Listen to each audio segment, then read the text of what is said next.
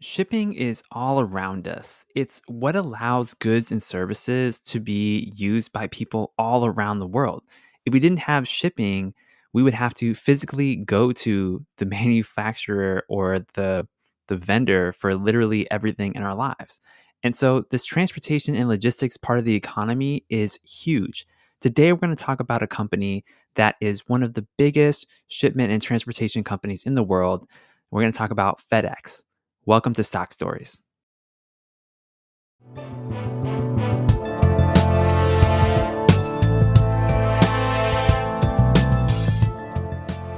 Stories. My name is Alex Mason and I'm your host. This is the show dedicated to helping you decode the business behind the stock. We've studied well over 150 companies at this point, and we're going through the entire S&P 500.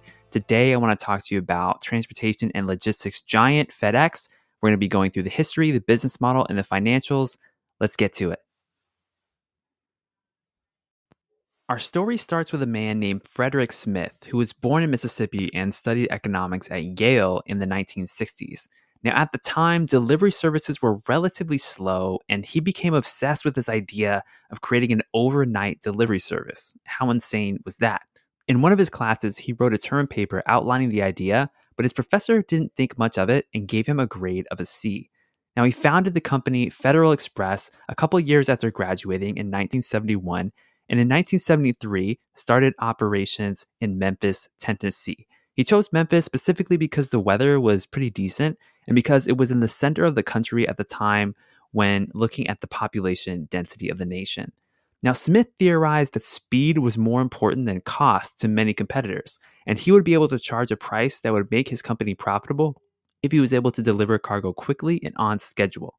Now, at the time, companies used commercial planes that carried people to carry their cargo. It was just kind of this add-on service that airlines would do.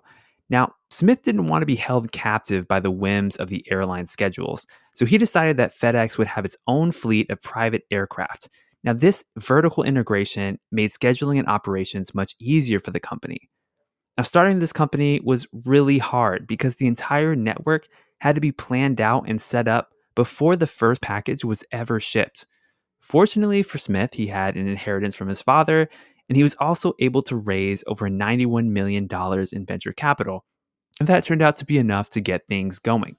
Now, once the system was set up, it exploded. Customers were coming all the time. The company grew fast because there's this huge demand for fast deliveries, and the company quickly racked up large corporations and government agencies as its clients. Now, just one decade later, in 1983, the company hit $1 billion in revenue. And throughout the rest of the 80s and 90s, the business kept growing organically, as well as made strategic acquisitions in order to expand its network geographically. It kept building that network through the next few decades, and it eventually expanded into just different modes of transportation beyond just geographies. So it expanded into ground-based operations and other related businesses as well. Let's go ahead and look now at the business model of FedEx. FedEx is a holding company with three major segments. There's technically a fourth segment, but it's more just a corporate function that supports the other three segments, so we'll just focus on those here. First of all, we have the FedEx Express segment. This is the biggest segment, the flagship segment of FedEx, that is the air freight operations. So if you want to send something from the United States over to Mumbai, India, you can do it. If you want to send it to Bangalore or Dubai or somewhere in South America, like you can do that with FedEx because they literally travel around the globe. They cover 220 countries and territories, which is just incredible when you think about it. And they do this with their fleet of planes. They have nearly 700 aircraft. They're buying dozens more aircraft every single year in order to support this business. So that makes up almost half of their revenue. And then the second part of their business is FedEx Ground. This is light, small packages that are shipped in the US and overall in North America. And so this is what you think of with trucks driving in the neighborhood, putting packages on your door or the door of a business. And then the third segment is FedEx Freight. Freight is where FedEx ships packages that are bigger than what they usually ship for ground. So they're not like these small packages, but they're also smaller than what a full truckload would carry. So it's kind of that mid-range packaging scenario is what FedEx Freight does. And you can see that that's a relatively small part of their business. So these three sections combined account for 96% of the revenue. And then there's a really small segment for other services that FedEx offers. For example, they recently bought ShopRunner in 2020, which is an e-commerce business. So they're trying to expand their services here and there. But really, the business is all about shipping things by plane, by truck, um, or by a smaller than truck size. And that's what they do. They're a transportation company that ships packages all around the world. Hey, let's dig into FedEx's finances a little bit now. I've got the 2022 annual report pulled up here, and we're just going to take a look at some of the key sections that I found interesting. First of all, let's look at the overall consolidated results for this company. We can see that this is a high revenue business. Their overall revenue in 2022 was over $93 billion, an 11% increase from the year prior in 2021, with about $84 billion in revenue. And as far as the breakdown of the profitability of each of their three segments, which are Express, Ground, and Freight, it's definitely weighted more toward Express with almost 3 billion in profit, about 2.5 for FedEx Ground, and about 1.6 for the Freight. So relatively diversified business here in terms of the profit that the company is getting. And we can see based on the fact that their revenue is almost half comes from the Express segment, we know that based on the ratios of the revenue breakdown and the ratios of the profit breakdown, that your Express segment is not that high of a margin business compared to the others. And that kind of makes sense because it takes a lot of money to own and operate airplanes. So they're just not going to make as much profit with that segment of the business. However, that is still the flagship business by far, brings in the most revenue because, hey, not many companies can operate a fleet of planes to fly packages around the world. So it plays a vital role there. And then the overall consolidated operating income, about $6.2 billion, 7% increase from the prior year. So this is a business that is still in a growth phase, not a high growth phase, but definitely still growing and is coming out of the COVID days when shipping kind of stopped temporarily for a little bit, and then 2021 things ramped up a lot again. Now, if we want to continue here, one thing that I found interesting here are some of these charts here in the annual report that have different statistics like related to package volume and shipments. And one thing that caught my eye is this, the freight average daily shipments. So their daily shipments for freight, remember that's one segment of the business, it's been pretty stagnant over the years. From 2019 to 2022, we're talking about pretty much flat line in terms of the average daily shipments for that part of the business. And then if we look at some other segments here, there's some other interesting data like FedEx Express and FedEx Ground total average daily package volume. It's been increasing. So about 15,000 in 2019 to 16,000 in 2022. I mean, that's good, but on a percentage basis, we know that that's not really that much. I mean, what is that? Like definitely less than 10% growth over a 4-year period or a 3-year period rather. So yeah, FedEx is growing a little bit, but their overall volumes of their packages and shipments aren't really increasing that much. So that's something that we want to be wary of as investors. We don't want to overpay for business like this because it's not really growing that fast. So let's go ahead and look at some of the financial statements in more detail now. So looking at the balance sheet, there's nothing super crazy here, but I do want to point out just the massive amount of assets that this business has. I mean, they've got over $86 billion in total assets.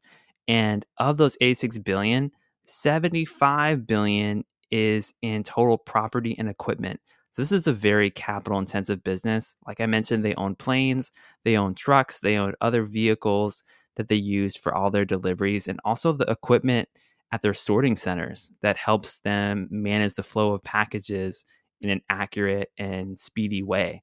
Those are also pieces of equipment that they have on their balance sheet. So this is a business that requires a lot of capital to operate.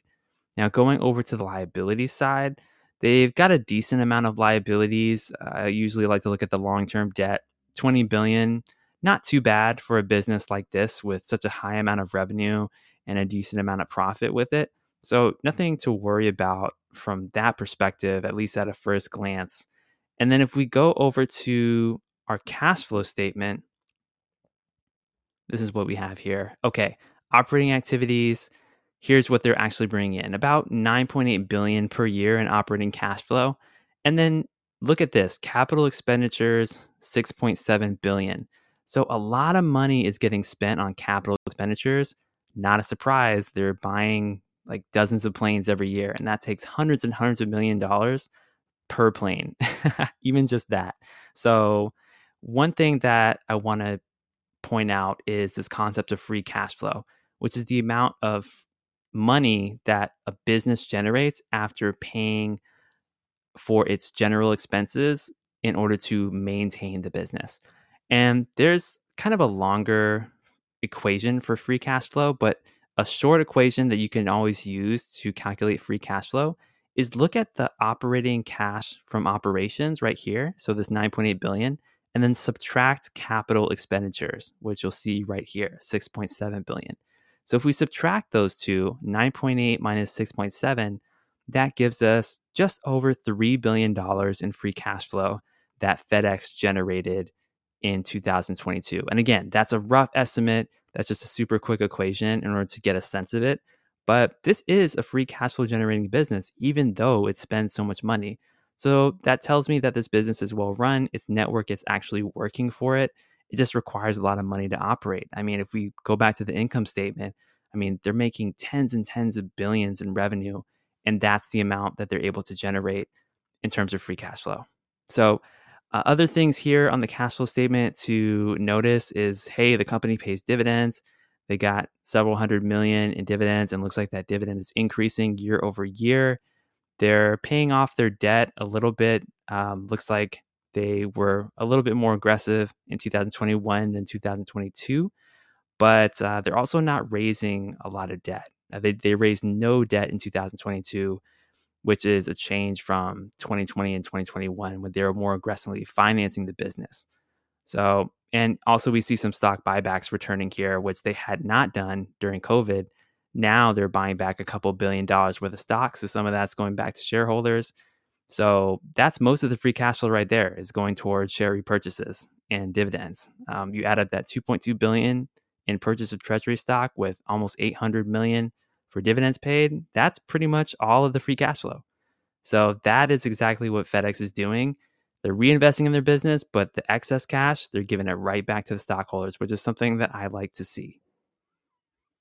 Okay, looking at the stock price for just a moment, let's check this out. So the stock price is $251 or so at the time of this recording, and the ticker symbol is FDX for FedEx. Now, so far this year, the stock is actually doing really well. It's up over 40%, which mirrors the general optimism in the market right now as I'm recording this mid 2023. But then looking further out, we can see just what a roller coaster FedEx stock has been. I mean, look at this. During the approach to COVID, it was already going down. And then, boom, COVID hit. The stock hit a low of $106 per share, super low. But then had this massive run up all the way up in 2021, up to over $300 per share. And now it's fallen back down again. It crashed in 2022. And then here we have this nice rally. So this is definitely a cyclical stock and a cyclical business. Make no mistake about it. If we think about the main drivers of what would make this business succeed, like what is it? People are shipping packages, people are shipping things, especially businesses as customers. So this is a type of a business that is very reflective of the general economy. And in fact, many Wall Street analysts will look to companies like FedEx in terms of their performance as one of their indicators in order to determine what the broader macro picture is going to look like for the country. So FedEx, it's kind of one of those stocks that goes up and then it goes down and it goes up and then it goes down. It does pay a 2% dividend here in terms of its yield. So that's okay. I'm not super crazy about it. But one thing I'd be really excited about is if this stock crashed again during a general recession, because I think it would be great to pick up shares at those prices. Now, if we look way back here, 2008, I mean, this stock just got hammered in 08, 09, $50 per share, $38 per share. I mean, you would have almost 10x your money over a decade period if you had bought those prices. So, could be a good stock to own in the long run, but I don't like it at these prices. So that's what I got for you today on Stock Stories. Thank you so much. My name is Alex Mason, and I'll see you on the next one.